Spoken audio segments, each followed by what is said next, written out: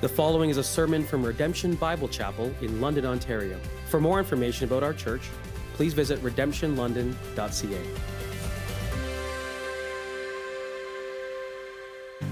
Well, good morning to each and every one. It's great to be back with you. I invite you to take God's word now and turn with me to the book of Philippians. I think most of you know my day job is at Heritage College and Seminary. Just a brief update, we certainly do appreciate the support of Redemption Bible Chapel and the support and involvement in particular of Pastor Norm, who serves on the board, of course. We've had a great semester so far, a great crop of students in the college and in the seminary. Just a few weeks of classes left, I suppose, until the final exams for the semester. But we certainly do covet your prayers, as always, as we make decisions regarding personnel, programming, campus, buildings, lots of big decisions coming up.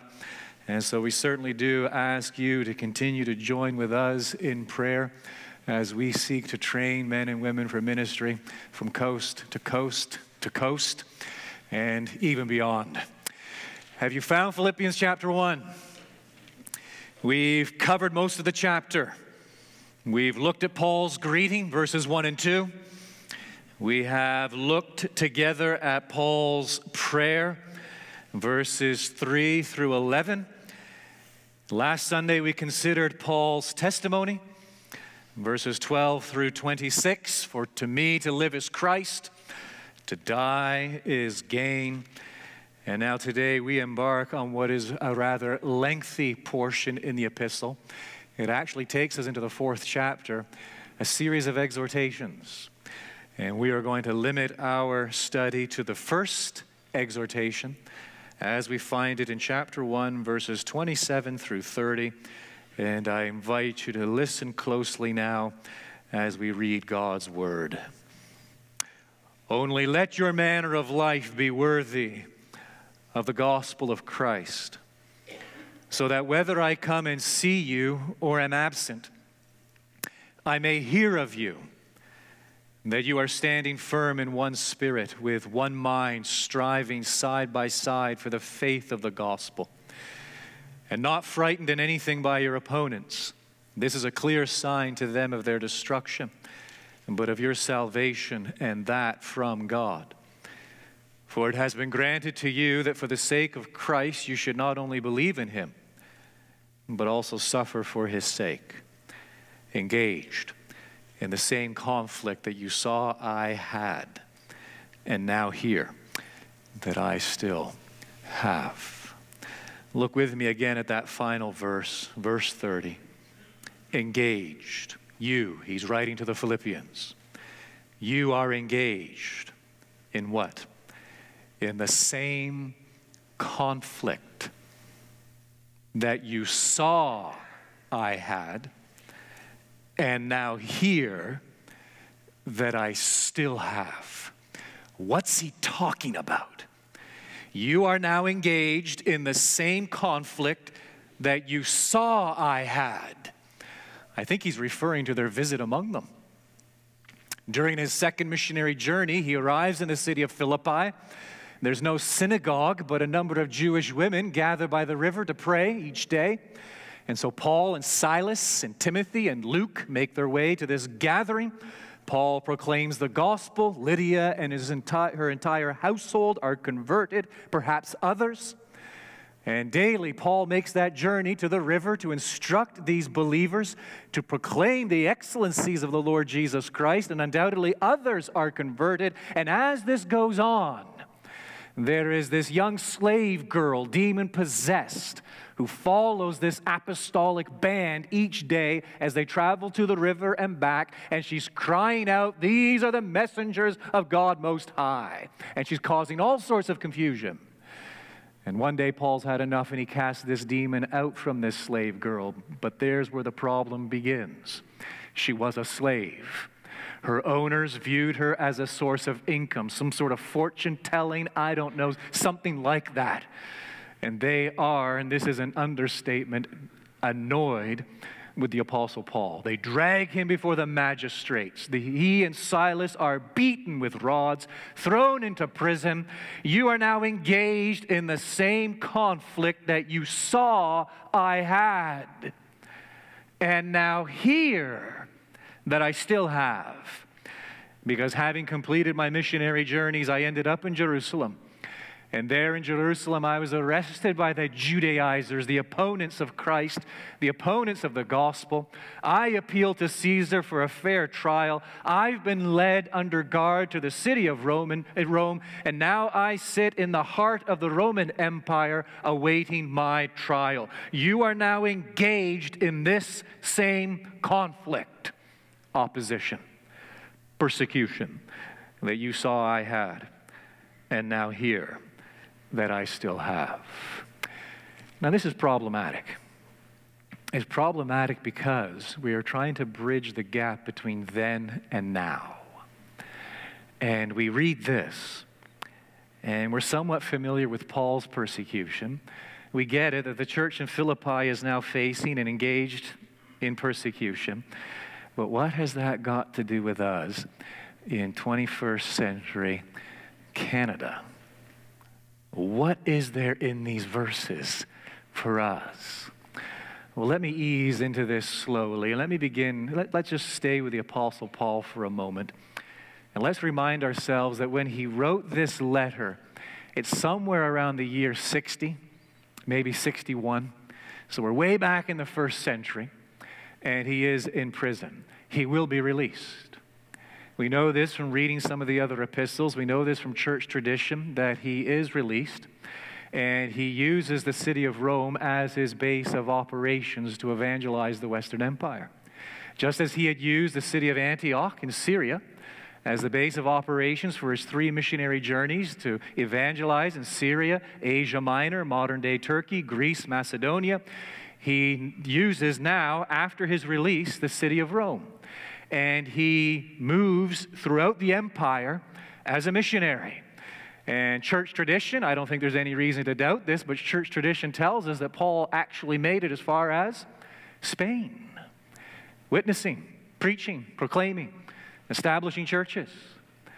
He is re-arrested somewhere in the year 66, perhaps 67. So a few years after his release, he is arrested again when back in Rome, and this time he is executed during the reign of Nero, the Roman emperor, as is the Apostle Peter. What has changed? 61, he's released. This guy's not a threat to us. 66, 67, he's executed. This guy is a threat to us. Something has radically changed in the Roman Empire.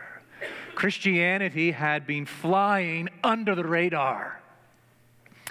The Roman authorities couldn't care less about it. But by the year 66, 67, the Roman authorities are now taking notice of Christianity. Rome is a tolerant society. They have nothing against religion. They embraced and practiced thousands and thousands of different religions. But they had an issue with Christianity. Why? Because Christianity was viewed as being intolerant.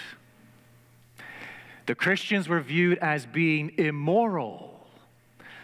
They were accused of cannibalism. I don't have time to explain that, but it was related to the Lord's Supper. Eating Christ's flesh, drinking Christ's blood, right? They were accused of atheism. And even far eclipsing these accusations, they were simply accused of being bad citizens. And they were bad citizens, why?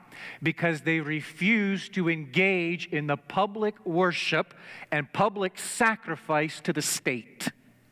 The state had been deified, and the Roman emperor had been deified. And so people, Roman citizens, those living within the Roman Empire, they were free to practice whatever religion they wanted to, whatever religion they chose, as long as they participated in the public worship, the exaltation of the empire and the emperor himself. And of course, Christians would not. And from the year 67 to the year 312, when we have the legalization of Christianity within the Roman Empire, from 67 to 312, Christians are the object of sporadic yet intense persecution. You can go back and you can read numerous accounts. They've come down to us through the centuries. I was reading just a couple of weeks ago of a young woman named Blandina. A young woman, a young girl. I'm not even sure she was a teenager. She was a slave, and she was converted somewhere in the year 175, 176 in what is known today as France. Back then it was Gaul. She was born in France, raised in France, a slave in France. An elder by the name of Pothius was passing through the region preaching the gospel. A number of people were converted from every level of society, boys and girls, men and women. She was among them. 2 years later, under Marcus Aurelius, the Roman emperor, there was a terrible persecution in that region. And she was arrested along with countless others. And eventually she was led to the stadium, the gladiatorial games. And she was suspended in a net in the stadium. And after a few days, during those days of what could only been agonizing, her simple life ended when her fragile body was slammed against by a bull enraged by the crowd. Persecution. Christians from 67 to 312. Oh, you are engaged in the same conflict that you saw I had, and now hear that I still have. But again, what does that have to do with us in Canada? You know, we might think of our brothers and sisters in China, and if you've been following the news the past few months, you know that all is not well in that part of the world. And we may think, well, here's a text extremely relevant for them, and indeed it is. We could think of brothers and sisters in Cuba. We could go to any number of countries, some Islamic states, and we know all is not well, and here is a text for them undoubtedly. But I want to suggest to you this morning that this is indeed a text for us, Canadians, living here, enjoying the freedoms that we presently enjoy. We've celebrated them already, and we have enjoyed them for generations now. I want to submit to you that this is a text for us. Why do I say that? I don't want to be an alarmist, all right? But I am going to be a realist. Listen carefully. Today, significant segments of our society view Christians as immoral. Our convictions on marriage, gender, abortion are seen as ignorant, intolerant, and downright hateful. As Christians of centuries ago were required to sacrifice to the emperor or face punishment, we are now beginning to face the same choice. Affirm gay marriage or have your business boycotted. Affirm gender fluidity, or you can forget about advancement within the university. Affirm pro-choice, or have your funding cut, your tax exemption status revoked. Embrace the cult of tolerance, and believe you me, it is a cult. The cult of tolerance, or you will be marginalized. We're on the cusp, brothers and sisters. We're on the cusp. I don't know what the future holds, but if the trajectory holds, if the trajectory of the last decade or two holds, do you have any inkling as to where we will be 20 or 30 years from now? Let's not be alarmists, but neither let us be naive. Let us not be naive. For the first time in the history of this nation, being a good citizen and being a faithful Christian are now viewed by many as being mutually exclusive. What will the future hold? You know, that's pretty big picture, isn't it? But let me even just bring it down right here, Sunday morning, here we are. And when we think of opposition, persecution, I mean, let's just get very real. For all I know, sitting here right now, there may be some, and you're shaking your head. This is your reality. This is now your world on the university campus. This is your world in the public school. This is your world in your business, your vocation, your profession, whatever it might be. Let's get even more personal. For some of you, this is your world in the context of the home. The unsaved spouse, the unsaved child, the unsaved parent. Opposition and persecution. No one is throwing stones at us. No one is arresting us and hauling us off to prison. But there is now a prevailing mood in Canadian society, and you need to have your head in the sand not to notice it. And it does beg the question, what will the future hold? And this is one of the reasons, the chief reasons I believe this text is of utmost importance for us. It is of utmost importance to that man, young woman, there you are sitting there right now, and this is your world. You are feeling the opposition, and you're feeling the weight and the burden of it. And for the rest of us who perhaps are not living in that reality yet, friends, we need to prepare today for what's coming tomorrow, for tomorrow will be too late. Prepare today for tomorrow. I pray the trajectory shifts dramatically. I'm not a pessimist. I still look around and I see great cause for celebration and thanksgiving and hope. I'm fully convinced that God is on his throne today as he was yesterday, as he will be tomorrow. I'm still a firm believer that we might yet see revival like days of old and the days of Edwards and Whitefield and others. Why not? That a period of darkness might yet be followed by a period of tremendous light and awakening, great hope. But at the same time, let us not be naive. When it comes to the spirit of the age, the reality of opposition, and let us heed wholeheartedly Paul's command as he gives it to us there in verse 27 only. Let your manner of life be worthy of the gospel of Christ. He could have said, let your manner of life be worthy of the gospel of Christ, but he doesn't. He inserts that word right at the beginning, only.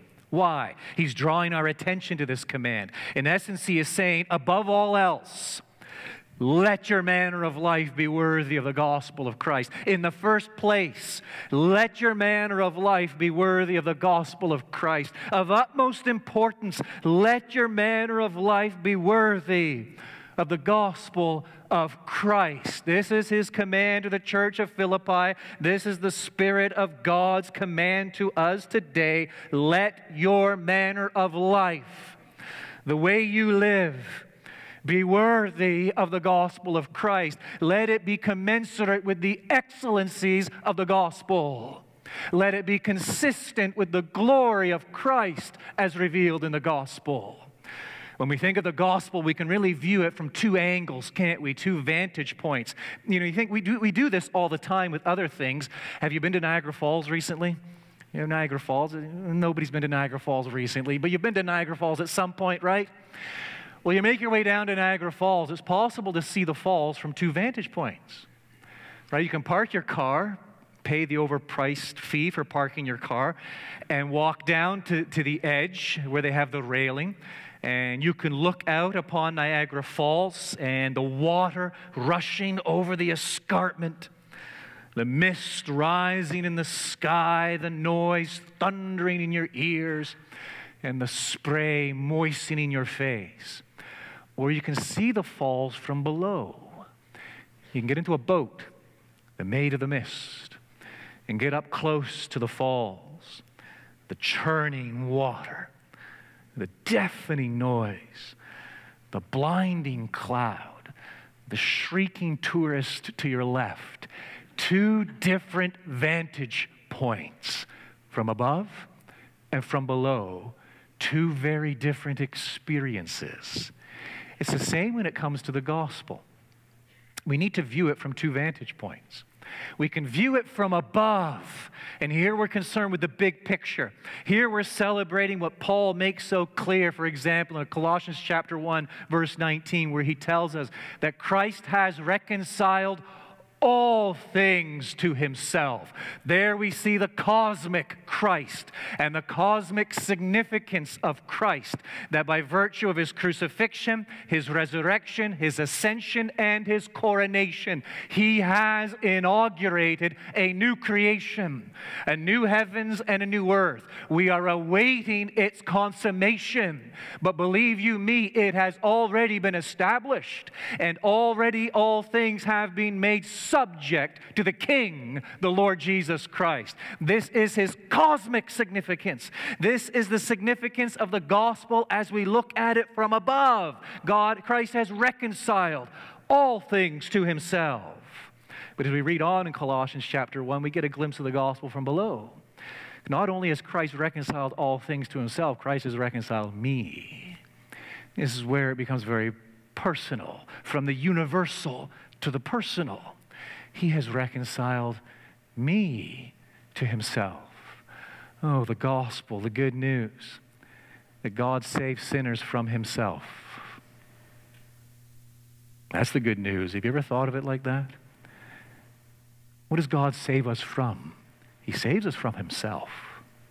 He saves us from his wrath for his glory by his grace, because of Christ, who offered himself up for us upon Calvary's cross.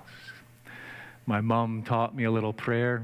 I suppose I was 3 years of age, 4 years of age. There are a couple of different takes on this prayer, but it goes something like this. As I lay me down to sleep, I pray the Lord my soul to keep. Should I die before I wake? Very troubling for a little 4-year-old to be reciting this prayer. I have issues, but we don't have time to go into that this morning. All right? As I lay me down to sleep, I pray the Lord my soul to keep. Should I die before I wake, take me to heaven for Jesus' sake. That's the gospel. That's it. For Jesus' sake. For Jesus' sake. His perfect life, his substitutionary death on my behalf, believing in the Lord Jesus, looking to the Lord Jesus, receiving the Lord Jesus, and for his sake alone, reconciled to God. This is the gospel. From above, the universal. From below, the personal. Let your manner of life be worthy of the gospel of Christ. Let the way in which you conduct yourself, let the way in which you live, word, thought, and deed, let it point to the excellencies of the Lord Jesus Christ as revealed in the gospel. What will that look like in the context? It will look like 3 things. Firstly, it will mean that we will stand together for the gospel. Follow along again as I begin reading in verse 27. Only let your manner of life be worthy of the gospel of Christ, so that whether I come and see you or am absent, I may hear of you that you are standing firm in one spirit, standing together for the gospel. It's actually a military term. And so you probably get the gist of it already. It was the term used to describe a soldier who was told to do what? Stand his ground. Take up his position. And whatever comes your way, whatever the enemy throws at you, you are not to be moved. That is to where you are to stand, and you are to stand firm. And Paul is making the point here that to live our lives in a manner worthy of the gospel is to stand firm. Stand firm in the face of what? Opposition. Stand firm in the midst of the conflict. Stand firm when persecution comes your way. Do not be moved. Do not be moved when it comes to what you believe. and do not be moved when it comes to how you live. None of us likes opposition. None of us should develop a martyr syndrome. None of us wants to be marginalized, ostracized. No one likes to be ridiculed. No one wants to be dismissed today as being ignorant, intolerant, closed-minded, and hateful. We run from that kind of thing. We don't like it. We want to be accepted. We want to be one of the crowd. And the great danger when these things come our way is simply this: it is to compromise. And that is what the church of Philippi is facing. They're a young church. These are young believers. Paul writes this epistle just a couple of years after this church is established. And he knows what's coming their way. He knows what they are facing. Hence the command, stand firm. Let your manner of life be worthy of the gospel, and do this by standing firm in the gospel. Christian, as we look at our nation, Canada, these are not the days for equivocation. These are not the days for compromise. Again, we have so much to celebrate. And I don't want to suggest this morning that the glass is half empty when it is half full. It is half full. Lots of things to be celebrating. Lots to be thankful for. And still many, many reasons to be hopeful as we look ahead and anticipate what is coming. But at the same time, friend, please understand the society in which we now live. Canada has abandoned reason and virtue in preference for relativism. This is the day in which we now live. It has discarded, completely discarded, the higher ideals of truth and justice and goodness in its bewildering pursuit of personal rights and freedoms. It has wandered so far as to revel in the intellectually absurd, namely the denial of the basic biological and physiological realities of what it means to be a man and a woman. The foundations have crumbled, my friend. We may not feel the effect for many years and generations yet, but believe you me, we're building on nothing. There is now no higher authority in this land than Ottawa, the government. Woe to the nation building on man with its only authority as man. The foundation is gone. And we'll be all right until there is a crisis on a national scale. And we will quickly discover that because the foundation is gone, we are no longer able to stand up and bear the weight of that crisis. It may not happen, it may happen, but please let's take the blinders off and be very clear where we are as a country, where we are as a society, and understand this, that as Christian men and women, now is not the time for compromise. Now is not the time to fall asleep at the wheel. Now is not the time to take things for granted. Now is the time to stand firm when it comes to what we believe and how we live, and to do so winsomely, yes, lovingly and graciously, certainly, but to do so in a manner that is worthy of the gospel of Christ. It will mean, secondly, not only standing together for the gospel, but striving together for the gospel. And so again, pick it up right at the start of verse 27. Only let your manner of life be worthy of the gospel of Christ, so that whether I come and see you or am absent, I may hear of you that you are standing firm in one spirit, with one mind, striving side by side for the faith of the gospel. He's going to use the same word later in his epistle, chapter 4, and there in English it is translated as labor. And so it is this idea of expending ourselves. As a matter of fact, in the Greek, and just listen closely to this, it is the word sunathleo. Sunathleo, from which we get our English word athlete. And so we know an athlete, whether it be a hockey player or an Olympian or a tennis player, to reach the pinnacle of their sport, in their pursuit of excellence, whatever the motivation, whatever it is that drives them. Oh, the countless hours of striving, the countless hours of labor, the discipline and the diligence that they have committed themselves to in the pursuit of their goal as an athlete. We can think of the author. We can think of the artist. We can think of the professional. We can think of the mason or the carpenter who acquires such skill in their craft, in their work. It is as the result of effort, the result of striving. This is the idea here. Paul is saying, look, I command you to walk in a manner, live in a manner worthy of the gospel. It's going to mean you strive. You give yourself. You expend yourself for the sake of the gospel. I don't think we need to think big picture here. I think we can think very small picture here. Everyday life. Just think of your job, your vocation. Here right now, what do we got? Homemakers, volunteers, nurses, policemen, I don't know, teachers, janitors, roofers, and the list goes on and on and on and on. Strive for the gospel in your calling. Meaning what? Live for Christ in your calling. Recognize that Christ is your boss.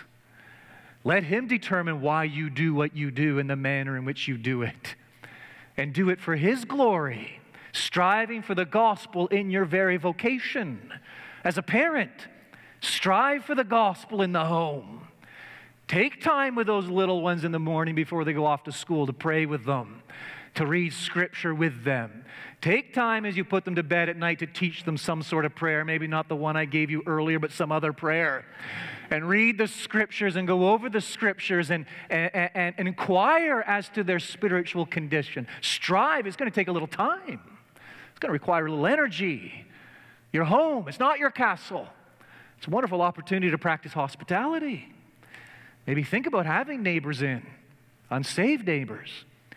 Think about turning your home into a place where people visit regularly and have a particular end in view, living out the gospel in front of them, striving to make the excellencies of Christ plain. You men, I don't know, we used to call it a beer league on a Friday night hockey, Friday night slow pitch in the summer. There you are, you're engaged in the sports on the Friday evening, the rec league, whatever it is. That's great, it's wonderful. Strive for the gospel in those moments. Stand out. Stand out in terms of your language. Stand out in terms of your attitude. Stand out in terms of your encouragement versus your criticism. Make it known what you do on a Sunday morning. Strive for the gospel in these times, in these places. Oh, when it comes to our money and our giving, it's not ours. It's ultimately Christ's. Strive in your giving to contribute to missions, evangelism efforts. Strive when it comes to this local church. Look at all of the outreaches. I mean, I pick up that little bulletin, that insert there, and read of all these things going on. I know each of us has our own callings, our own responsibilities, our own scheduling. Time is limited. But if time allows, get involved, plugged into one of those things. Give yourself to it. And strive by the gospel in a manner that is worthy of its excellencies. And thirdly, Paul says, not only will we stand together for the gospel, not only will we strive together for the gospel, but we will, and I do not want to hear this, and I'm guessing you don't want to hear this either, we will suffer together for the gospel. Verse 28, and be not frightened in anything by your opponents, whoever they might be, in whatever form or fashion they might come. This is a clear sign to them. So your courage, your standing firm, your striving, the reality of the gospel in your life is a clear sign to them of their destruction, but of your salvation, and that from God. And here's a tricky verse. For it has been granted to you that for the sake of Christ, you should not only believe in Him, but also suffer. It has been granted to you, not only to believe in him, we like that part, but also to suffer for his sake. 3 words of encouragement in these verses, if we are to live them out and put them into practice and take them to heart. 3 truths we need to come to terms with. The first is this: the suffering in view, it is temporary. He tells us that in verse 28, be not frightened in anything by your opponents. This is a clear sign to them, right? So you standing firm, you being courageous, you living your life in a manner that is worthy of the gospel, you demonstrating the reality of the gospel, Christ living in you. This is a sign. It's a sign to them of their eventual destruction, your eventual salvation, and that from God. Suffering is temporary. A great division is coming. Is it Acts chapter 20? Paul was preaching in Mars Hill, and what does he declare there? What does he make plain? That God has appointed a day on which he will judge the living and the dead. I know it's difficult for us to enter into that. We get very caught up in the here and now. What's going on in the present? The urgency of the moment, and rightly so. We live here, oh, but my friend, live with one eye on what is coming. There's a day of reckoning coming. It gives me no pleasure to say that, but it's exactly what Paul says here. There is a day of judgment coming, and how important it is for us to fix our eye on that coming day, recognizing that whatever we face in the present, whatever suffering we experience, whatever opposition comes our way, it is but temporary. Florence Chadwick, I think that was her name, and I think the year was 1952. She decided to try to swim from Catalina Island, I think that's what it's called, just off the coast of California, Catalina Island to the main coast. And she plunged into the water on a foggy, misty, cloudy day, and off she went. 15 hours later, can you imagine how difficult that would be?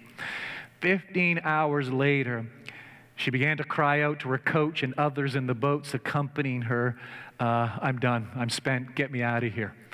And her coach encouraged her, you're close, you're almost there, just keep going, keep persevering.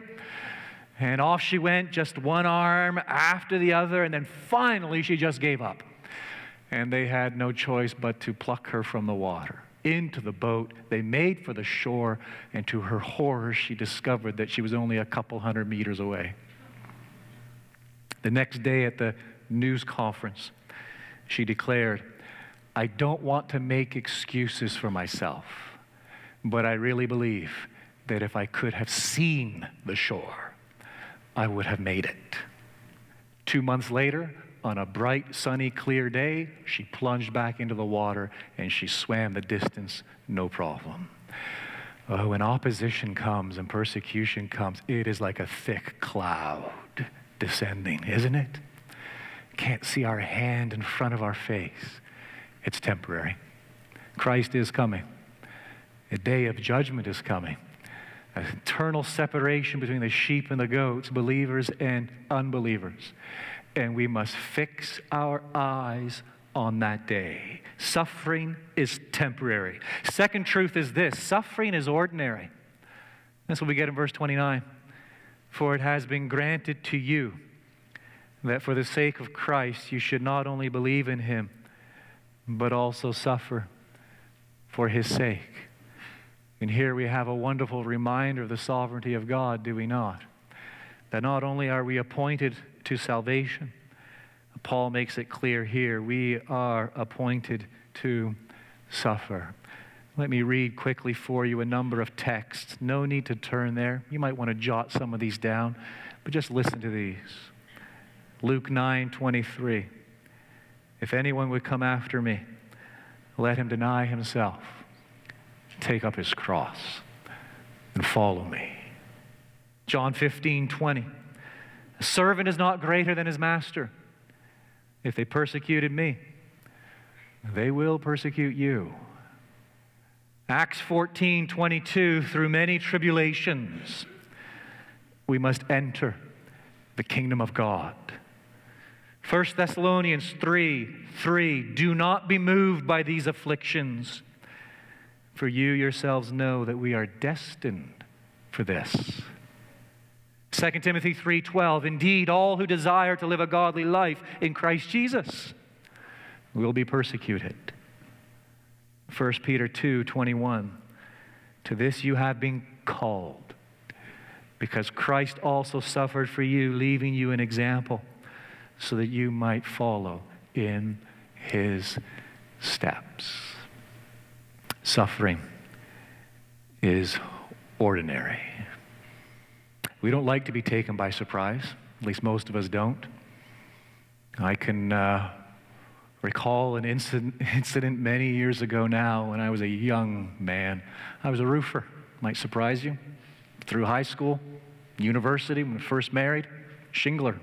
I worked on the roofs. And I can remember one particular morning showing up at the work site, and a couple of us scampering up the ladder onto the roof and just sort of walking around, surveying the job for the day, the shingles that needed to come off, and waiting for the new shingles to be delivered, when suddenly I fell through the roof. Imagine my surprise. Why? I wasn't expecting it. There was absolutely no clue, no hint of any rot or anything on the roof. There was no sort of hole or anything, no indication at all that I was walking on a rotten roof. Imagine my surprise when I fell through it. It was a cathedral ceiling, meaning there isn't much of an attic. Imagine the surprise of the homeowner as he was sitting there at breakfast, suddenly to see my feet appear through the ceiling. Surprise. We're surprised by things we don't expect. And far too often when it comes to opposition and persecution, we seem to be surprised. We seem to be shocked. Well, something must be wrong here. This isn't normal. The Bible tells us the exact opposite. This is perfectly normal. We should actually expect it. As John Piper penned a few years ago, frustration is normal. We need to understand this as Christians. Disappointment is normal. Sickness is normal. Opposition is normal. Conflict, persecution, danger, stress, they are all normal. The mindset that moves away from these things, runs from these things, flees from these things, will ultimately move away from reality and away from Christ. He adds, Golgotha was not a suburb of Jerusalem. Suffering is ordinary. The third truth we need to learn and take to heart is this: suffering is necessary. And that's the direction Paul points us to as well in verse 19. For it has been granted to you that for the sake of Christ, you should not only believe in him, but also suffer for his sake. Suffering is necessary. In his epistle to the Colossians, first chapter, verse 23, Paul says something akin to this: I rejoice in my sufferings. Why? Because I am filling up that which is lacking in Christ's affliction. When he speaks of Christ's affliction, he is not referring to what Christ suffered upon the cross. The word in the Greek is never used in reference to what transpired at the cross. When he speaks of Christ's affliction, he's referring to the life Christ lived, and the opposition and the persecution, the affliction and the tribulation he experienced from the cradle to the cross. And Paul is now saying, look, I am now filling up what is lacking in the afflictions of Christ. What does he mean by that? I think we get the answer in our epistle, Philippians. Just turn over for a moment to the second chapter and look at what he says in verse 29. He's celebrating Epaphroditus, whom the Philippian church has sent to Rome to minister to Paul in his hour of need. He is going to send Epaphroditus back to them. And so he says in verse 29, receive him in the Lord with all joy and honor such men For he nearly died for the work of Christ, risking his life to complete what was lacking in your service to me. What was lacking? They couldn't be there. They loved him. They took a collection for him. They wanted to minister to him. They wanted to participate with him in his suffering. Physically, they couldn't. So what did they do? They sent one of their own, Epaphroditus. And it's Epaphroditus who makes that long, difficult journey. It's Epaphroditus who risks all to the point of death to go to minister to the Apostle Paul. And Paul recognizes Epaphroditus as an extension of the church. He's completing. He is filling up what was lacking in your love. And so when he then says, look, I rejoice in my suffering because I know in my suffering I am filling up, completing what is lacking in the suffering of Christ, he is simply saying this. Look, we as Christians are the extension. As the body of Christ, we are the extension of Christ. And Christ's suffering love for believers is made evident in our suffering love for others. That it is as we engage in this fallen world, and as we do encounter difficulty, and we do live with tension, and we do experience opposition, but we persevere in it, and we love others in it, we become the walking, living, visible, tangible manifestation of the love of Christ for the lost. Oh, suffering is not haphazard. Suffering is not pointless. Suffering is necessary. God intends for the suffering love of Christ for sinners to be seen in the suffering love of his people for sinners. J. Oswald Sanders, he used to tell the story of an evangelist, indigenous evangelist missionary in India, who would travel from village to village preaching the gospel, shoeless, poor, poverty-stricken, owned nothing, but had taken this calling upon himself to reach these villages with the gospel and to walk from village to village to village. On this particular day, he arrives at one particular village, gathers a few people around, and begins to proclaim the gospel, the good news of salvation in Christ Jesus. They shut him down right there on the spot and drive him out of the village. We have absolutely no interest in hearing you or anything you have to say. Out he goes, out of the village, finds a tree, lies down, and falls asleep. When he awakens, he's shocked, he's startled, because the entire village was gathered around him. And the village leader spoke to him, said, look, we came out to sort of check you out and look you over as you slept, and we noticed your feet and the calluses and the blisters and the sores and the blood, and we are now sorry that we have rejected you. And we now want to hear from a man who was willing to suffer so much to bring his message to us. Christ's suffering love for sinners made manifest in a believer's suffering love for sinners. And in so doing, that simple evangelist filled up what is lacking in Christ's affliction. Oh, suffering is necessary. I have no idea. Our time is gone. I have no idea who's here this morning, what you're going through. I have no idea what you are facing in the home, on the job site, on the university campus, in the office, in the business. But if you're feeling it, and the opposition is beginning to get you down, this is God's command for you only. Let your manner of life be worthy of the gospel of Christ. Stand together. Strive together. Suffer together. Why? Because Christ is worthy. Our Heavenly Father, may we see just how worthy our Lord and Savior is this day, as we behold him suffering upon Calvary's cross, giving his life as a ransom for us. May we be stirred, our faith, our hope, and our love as we see the ascended, resurrected Christ now seated in glory at your right hand, governing and reigning over all things, the affairs of men included. We pray that we might be encouraged as we remember your calling upon us, your calling whereby we are commanded to live in a manner worthy of Christ, worthy of the gospel, by your Spirit, by your grace, and through your word.